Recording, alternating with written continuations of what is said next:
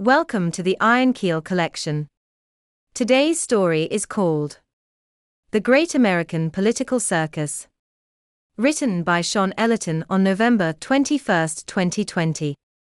Subtitled, If There's One Circus That Hasn't Been Cancelled This Year, it is that of American politics. The current circus is packing up to go, leaving in its stead another circus for all of us to enjoy. It's been a riveting show, and to be honest, far more interesting than some of the fictional political dramas I've watched on the box. The election is over, or certainly, as good as over. Assuming the results are squared up and certified, Biden will be the next president-elect, having won the electoral vote by a wide margin of over 30% with a 7% advantage over the popular vote. Who says the Electoral College isn't fair? I believe there is a newfound sense of cautious optimism in American politics sweeping the nation. The radical left and right may be loud and expressive, which the media thrives from, but I sense a measure of unity and conciliation between moderate Democrats and Republicans, yes, those boring ones which the media have no interest in covering. As for landslides, there was no blue wave nor red wave, which doesn't surprise me in the least. Many from either side of the political divide expected them, but reality strikes when the average American doing what most Americans do, aspiring to be what most Americans want to be, makes the most appropriate choice of who to vote in the ballot booth. And who do they vote for? The candidate that most closely aligns to the needs of the voter, that is, the need to support themselves and their families. I believe that most voters have become, if anything, veering towards the political center. At the polling station, the left-wingers have become a little more conservative while the right-wingers have become a little more progressive. In other words, the majority have turned more centrist in their political views. However, not all do so, but they represent a much smaller group of individuals. The radicals. This group comprises a wide variety of individuals from all walks of life, representing a wide variety of biases and agendas. It is highly influential and extremely vocal. Moreover, it captures the interest of mainstream media, because, without it, much of it will dry up from lack of revenue. Apart from well-established objective and neutral publications like The Economist, Financial Times and National Geographic, much of mainstream media thrives on sensationalism. I think many would agree with me that many media outlets have gradually shaped into sensational tabloid outlets driven by catchy headlines to entice eager mouse clickers. The radicals. In brief, members of this much smaller or radical group include the ultra-wealthy, celebrities and movie stars, the genuinely disadvantaged, the easily persuaded and ignorant, the social justice warriors, the proselytizers, and the extremists. Let's take a quick tour of this smaller group of individuals, starting with the celebrities and the ultra-wealthy. Celebrities and movie stars. The ultra-wealthy and those who have the luxury of not being overly affected financially regardless of who will be elected are more likely to vote, or appear to vote, more radically. For example, movie stars and celebrities who have it made can profit enormously by espousing values, or to use another term, virtue signaling, to others purporting the need to support the cause to promote equity, eradicate systemic racism and to reduce carbon emissions, albeit with the conspicuous absence of wanting to narrow the wealth gap between the uber-rich and the average man in the street. Regarding carbon emissions, I take pleasure in recalling the posts by Lewis Hamilton, the famous Grand Prix driver who virtue signaled the need to reduce carbon emissions. I cannot think of many other activities which produces more carbon emissions per capita than Grand Prix racing. Hypocrisy is rife in this community. Most celebrities and movie stars have everything to gain, usually financially, by preaching these narratives and have been incredibly vocal about doing so with the aid of mainstream media to promulgate it. Certainly, supporting Trump or dismissing political correctness would probably serve any Hollywood movie star a big disfavor in today's woke climate. The question which is often not asked is what side of the political fence do such personalities really vote for in the secrecy of the polling booth? Tycoons and CEOs. Tycoons and CEOs of powerful companies like big tech giants, pharmaceuticals, and banks hold enormous wealth when compared to the wealth of the average American worker. They also hold enormous influence through the press, but unlike celebrities and movie stars, Some are blatantly right-wing and make it clear that the only way to be successful in life is to work hard and not have a plan B. Basically, it is up to you and not by actions from others to make your dream a reality. Remember that Arnold Schwarzenegger motivational video a couple of years ago. Trump, not being particularly renowned for being an avid reader, did state that one of his favorite books is The Fountainhead by Ayn Rand. He looked up to the character, Howard Rourke in the book, who plays the no-nonsense and egoist young architect who displays nothing but contempt for institutionalized tradition and socialism. This is interesting, because the architecture of Rourke is highly modern and progressive. Some of it quite striking, I can say, yet, when it comes to progressive values in politics, Trump is anything but. The dissatisfied. Next in our group are those who simply have had enough of the establishment, regardless of who is in power. Some are genuinely affected unfavorably by the current system and want to push for a radical change. However, this would probably represent a very small number, as it is likely that most changes required to improve the lives of the disadvantaged in this group could be met by non-radical means. For example, raising the level of the hourly minimum wage or enacting legislation to make areas accessible for disabled people are probably considered non-radical proposals which can make a huge difference to many. Absolutely ridiculous proposals like introducing ethnomathematics and ebonics, both bizarre notions that mathematics and the English vocabulary are racist, being rooted in Western values, in Seattle schools makes for highly amusing reading. But in all seriousness, such proposals further disadvantage black and colored minorities for obvious reasons. The ignorant. There are those who may be at total odds of knowing what is going on and, instead, rely on following the trend by others. They are often easily persuaded and become victims of coercion on social media and other forms of social interaction, whether it be through friends, family, colleagues, or acquaintances. Many are decidedly afraid to deviate from what others around them purport to do, or what they believe in, and display all the fears of being morally excluded if they do not conform. The social justice warriors. There are the social justice warriors, primarily urbanist folk, that enjoy pushing the narrative that the country needs a radical change to seek equity for the disadvantaged depending where they lie on the hierarchy of the intersectional lens.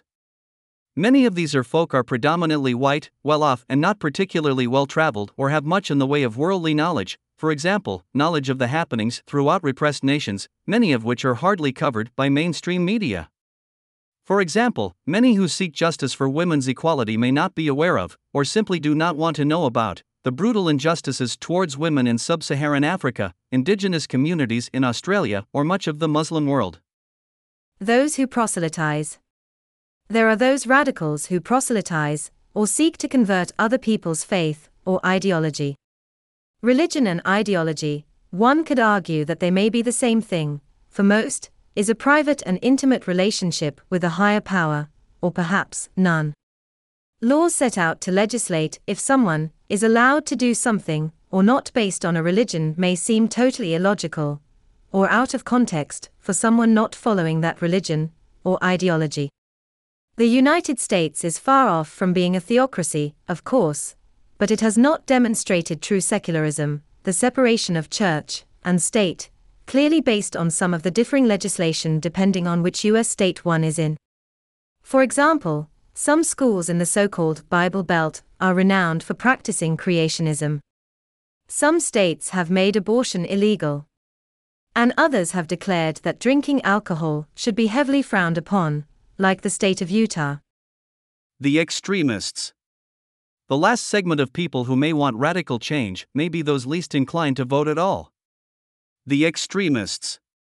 To me, an extremist is one who will take the initiative to harm someone else rather than having an ideology, faith, or movement compromised. Thankfully, this group is very small, although the press will flock in large numbers to cover them at demonstrations, rallies, protests, and riots. Most extremists simply have no care for a civil and orderly society but rather seek the thrill of seeking disruption, attention, and chaos. Whether it be from the far right like the Proud Boys, the far left like Antifa and other radical groups associated with BLM, or simply looters and raiders, these people are, in general, dangerous and unhinged. They always thrive on a common demon that they must seek and destroy, depending what's on the menu of the day. Examples of common sense. Returning to the vast majority of voters who comprise the moderates, whether they sit with the Democrats or Republicans, it seems clear that when it comes to reasonable policy and legislation, common sense often prevails. Before I cite a couple of examples, it is worth mentioning that, in the United States, the people have the direct power to vote on specific acts of legislation through propositions. Most other countries in the Western world only allow the people to vote for a specific party, with the hope that the right decision is made by the party in question. Although, under special circumstances, some countries allow specific policy changes through a plebiscite, as with the relatively recent one held in Australia whether gay couples may be married legally or not. I was once registered as a California voter whilst overseas, when I filed in a vote for Obama back in 2008. At the bottom of the form were various propositions, one of which, as I remember, was one relating to granting exclusive casino rights for native indigenous peoples in California. It was a very simple yes or no question, and the people had a direct vote on it. Such is the power of a direct vote. Here are a couple of examples how reason and common sense prevailed. The rejection of Proposition 16 in California and the approval of Amendment 2 in Florida. Starting off with Proposition 16, otherwise known as the Diversity Ban Proposition, this proposition was recently introduced to overturn the 1996 Proposition 209, which made it essentially illegal to hire based on gender, race, or color. Many, including myself, would find little fault in introducing legislation making it illegal to discriminate against anyone based on these traits. However, there are others, particularly in the far-left community, who feel that they find it necessary to practice affirmative action to level the playing field. In order to achieve this, it would first be necessary to overturn Proposition 209. Unfortunately, as it would turn out, enacting Proposition 16 would simply recreate the very problem which Proposition 209 attempted to eradicate. That is, the biased selection of white, male candidates to fulfill job roles, the very problem which Proposition 209 meant to address. Thankfully, the majority of voters put their rational hats on at the voting booth and rejected Proposition 16, because, clearly, as good as its intentions may have been, would have just opened up another can of worms and a truckload of bureaucracy. Democrats and Republicans voted overwhelmingly against this. As for Amendment 2 in Florida, this was passed by both Republicans and Democrats to increase the minimum wage to $15 through increments over a set time period. The media played its share of fearmongering, suggesting that, no way, would Republicans vote for this. However, they were proved wrong. Most Republicans and Democrats alike see little sense, with an ever-growing segment of the population not being able to support themselves, thus the need to bring in some government control to moderate the free market. One may arguably state that the Ayn Randian vision of a laissez-faire economy with little or no government intervention has already established itself, if one can take the examples set by big tech and pharmaceuticals. The wealth divide is getting wider along with a growing sense of fear and panic of disenfranchisement with so much of the population, as it started to do during the early days of the Great Depression. Who's to blame? Why, Trump, of course. Trump derangement syndrome. As if someone who has an irrational fear and disgust of spiders or snakes, Trump often elicits similar emotions, the Trump derangement syndrome, TDS, out of so many people regardless of how intelligent they are, how old they are, what race or color they are, or even how wealthy they are. Let's just put aside whether Trump is bad or good with respect to his policies or his character.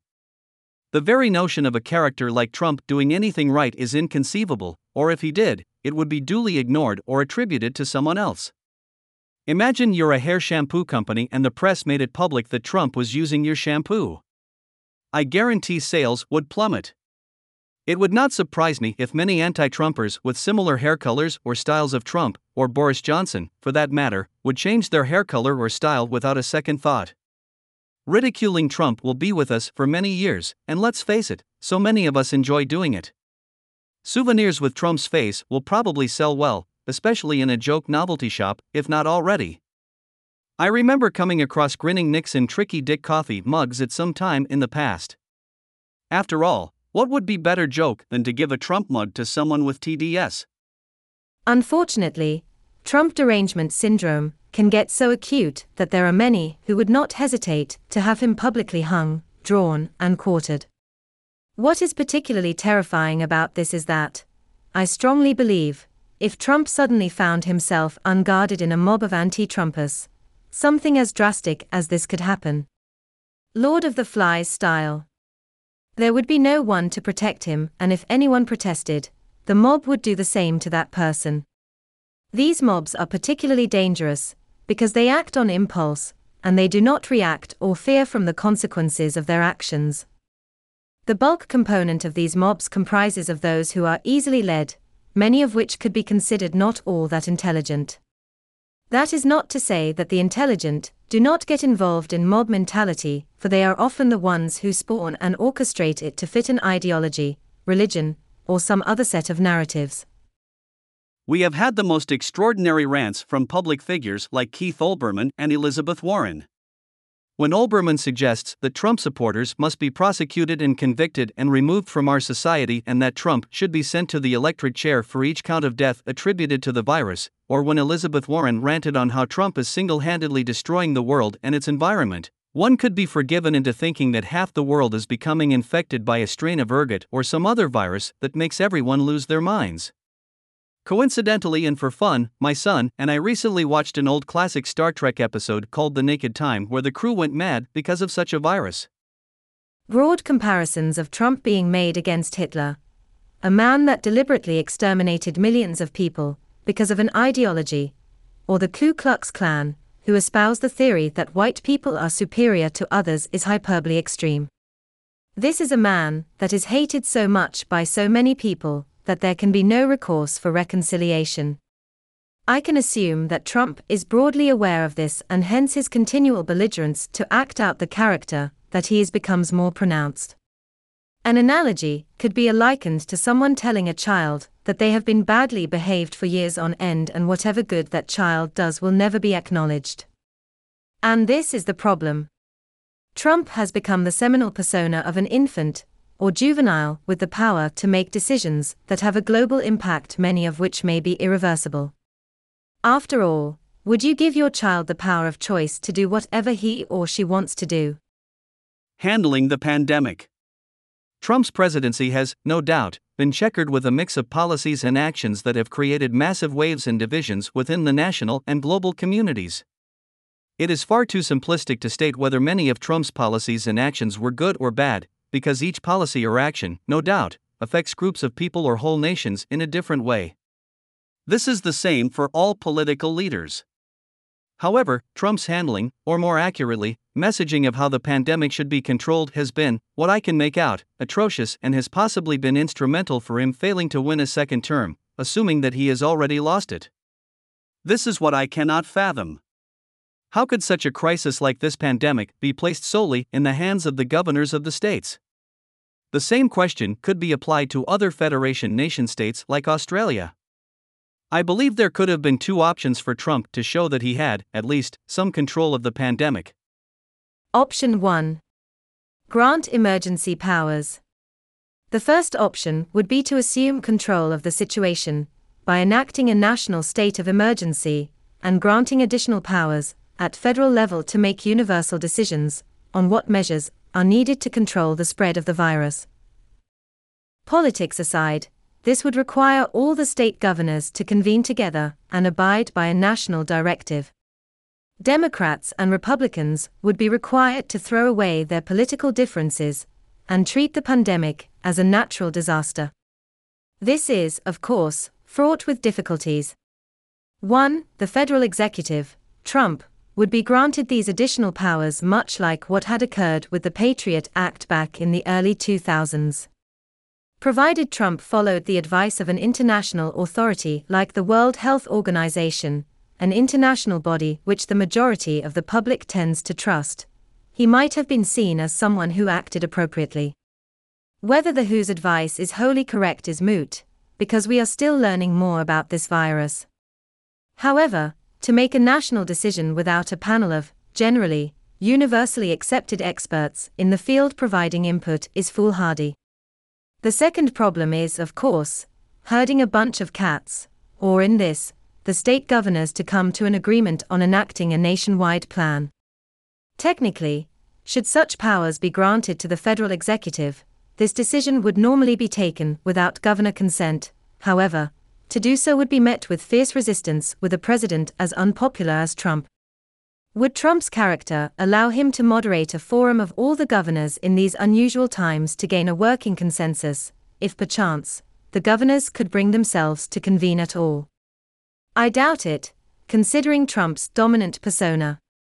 Option 2. Support state governors. The second option is much simpler and more practical in nature. Why not offer support to all the governors along with their independent plans on what measures they require to control the pandemic in their respective states? The exception to this, however, may apply to international ports of entry in which the federal government will need to exercise some sort of control with consistency nationwide. Would Trump be equally reviled for being shown as a weak president and failing to take direct action? Probably. In any case, many of the state's governors have not been particularly willing to ask much in the way of advice from their president. Could Trump listen to each of the state's governors and let them operate as they seem fit and give them support regardless of whether their policies align with his or not? As before, his character simply does not strike me as the type that would do so. The brash character of Trump.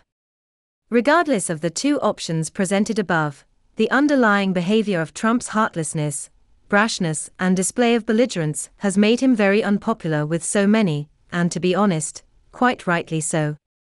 For example, the nation will not easily forget the walk of belligerence to the church from the White House, flanked on either sides by his guard whilst holding a Bible in his hand, seemingly forgetting that there are many others who hold other faiths, nor when he tweets or declares that China is to blame for the virus and then calling it the China plague or the Kung flu, which, incidentally, my wife of Chinese descent found amusing.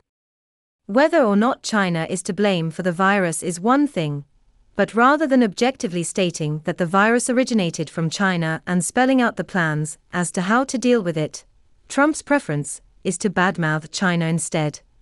The quite unpresidential response many would agree with.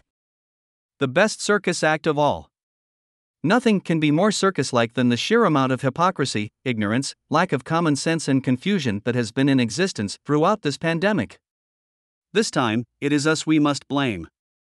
Or some of us, at least. The worst element is the hypocrisy and lack of common sense, especially during occasions where mass gatherings took place. Whilst Trump's rallies got slated left, right and center by the media, national celebrations for Biden's win still went on ahead and being largely unreported as being superspreaders. The other blazingly absurd bout of hypocrisy was during the New York City lockdowns when Bill de Blasio, the mayor, decided to participate himself in the BLM protests. It seemed perfectly okay for BLM protests to happen, and yet, there was a rule in place that no more than 10 people could convene. This is just nonsense, and it simply sends the message out to the world that politics is far more important than working to contain the spread of the virus. Keeping with the subject of mass gatherings, those who think it is safe to gather in crowds as long as a mask is worn should think again. Let me put this into some perspective. The average diameter of the coronavirus is around 100 nanometers or 0.1 microns. This is 1/10 of a millionth of a meter. Take the diameter of a garden pea, 0.75 centimeters, which is the equivalent of 7,500 micrometers. If one increases their size by 7,500 times, that would be not too dissimilar to the size of Mount Everest. Imagine climbing Mount Everest and discovering a garden pea, I expect frozen of course, that would be our little coronavirus lying there.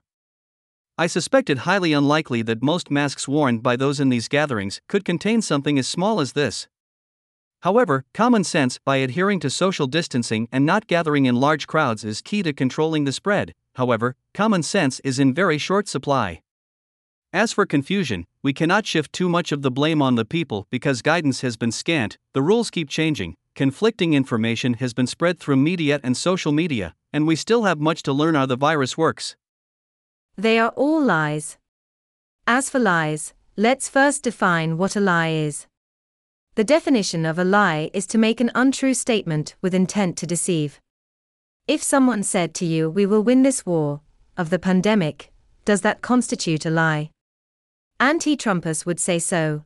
But what about similar rhetoric said by other world leaders? Churchill said this during World War II, and had England lost, would he have been called a liar? Boris Johnson paraphrased this on several occasions during the pandemic. Here's a sample of a list of lies said by Trump according to the New York Times. See if you think they are genuine lies. Looks like by April, in theory, it miraculously goes away. This is an opinion. One day, it's like a miracle, it will disappear. This is a fact. The Earth will disappear one day too, I expect, and it doesn't need a miracle of any kind. We're doing a great job with it. Just stay calm. It will go away. Maybe they are trying to do a great job. Staying calm is better than panicking, and, like before, the virus will go away at some point. I'd love to have the country opened up by Easter. This is clearly an opinion. Wouldn't most people want to see the country opened up? We have prevailed. From what exactly? Don't know? Why is it a lie? Are they genuine lies or just overly optimistic statements made on little or no grounds of evidence? I think the latter. I'm not suggesting they're good statements to make. Not at all. But genuine lies? Okay. Let's talk about Trump's lies. He said the fence between America and Mexico was basically complete. However, the Department of Homeland Security admits just 5% of the border is fenced. Unless he was misinformed, this could be considered a lie. He claimed to have saved or created over 150,000 jobs. However, 1.2 million jobs were lost under the stimulus bill. This is not a lie, but it does not discount the fact that 1.2 million jobs were lost. He claimed that by the end of his first term, he would cut the deficit in half. This is not a lie. It could be considered over-optimism, nothing more.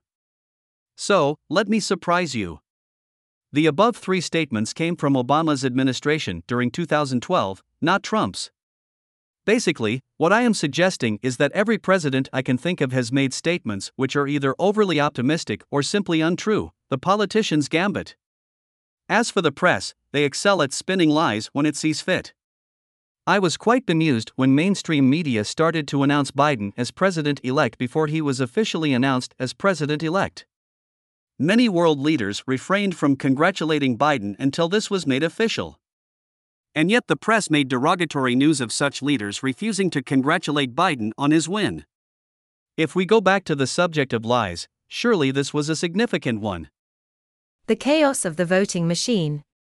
One of the greatest acts in this magnificent circus is the whole voting process. Looking at this through the lens of my data engineering career, I feel compelled to express an opinion on the chaotic voting system that is in place in the United States. The biggest problem that seems to me is to uniquely identifying voters, and I understand this problem because not many months ago, I was working on a project for the South Australian judicial system to identify people on an exercise to gather datasets for national reporting of the percentage of differing ethnic groups of those that went through the judicial system. It is impractical to get an accurate result because there is no unique identifier for everyone. The greatest challenge is to obtain datasets from other governmental authorities. For example, driving license data is held by the enforcement agencies, tax file numbers by the Government Tax Office, and Medicare data by the Government Health Services sectors. Data is not freely exchanged, and when it is, it can become an extensively long exercise to forge data sharing agreements. Moreover, Australia does not have a national number like a social security number, which they do have in place in the United States. In a perfect world, the use of using social security numbers as a unique reference for voting ballots seems sensible enough. However, there are many states, around 25 of them, that prohibit the disclosure of social security numbers. These social security numbers would, somehow, need to be accessed from a database containing a single source of truth of uniquely referenced voters, the data engineer's equivalent of Nirvana. When a vote is cast, the system should never allow it to be duplicated or unable to be cross-referenced uniquely to a valid voting citizen. The system as it stands is open to so many holes that it would be impossible not to have duplications and invalid votes being cast into the system. It seems totally reasonable that all that vote must be formally identified to ensure that they are valid to vote and that they are crossed off the list to avoid duplications. Passports and driving licenses or ID cards, if you are not driving a vehicle, are the best ways of being formally identified.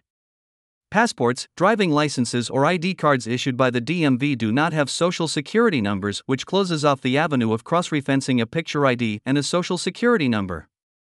Social security cards are basically pieces of cheap paper with your name and number on it. No photograph. No hologram. Nothing. They are essentially useless as ID cards, and, in any case, not many individuals carry one on their person. There has been a lot of chit-chat on social media and the press about the injustices of forcing voters to procure ID cards or driving licenses on the basis that not everybody can afford to get one or have access to a facility to get one. It never fails to surprise me how weak this argument is. If the government is unable to assist in providing the odd $10 to get an ID card issued, then there is a systemic problem which should have been addressed many years ago. Like a student procrastinating his study for his final exams to the last couple of months, the US government will probably shelve any plans to improve the voting process, and come 2024, the whole debacle will repeat itself again. Regarding mail-in voting, it never ceases to amaze me what the fuss was all about. As far as I am aware, there are two types of mail-in voting: universal mail-out balloting and absentee mail voting. There is something called a no-excuse absentee ballot, meaning that you do not need an excuse to vote by mail. Except for 9 states, which stubbornly required an excuse to vote by mail, all the states allow one to receive an absentee vote by mail, a very easy process requiring one to log into a website and request a mail-in ballot. Seems fair enough. Then there is universal mail-out balloting, in which a ballot is sent automatically to every known registered address in the state. This is the type of mail-in voting which Trump said would be a disaster, and in this case, I tend to agree with him. Having worked with databases with millions of addresses in government jobs, this is riddled with so many problems. Dud addresses, false addresses, duplicate addresses, addresses that are no more, and so on. This is just so plainly obvious for anyone who has worked in this sector.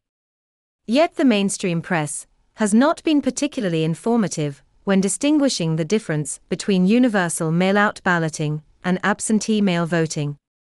Many have spun the story to suggest that mail-in voting is not available at all, which is false, of course.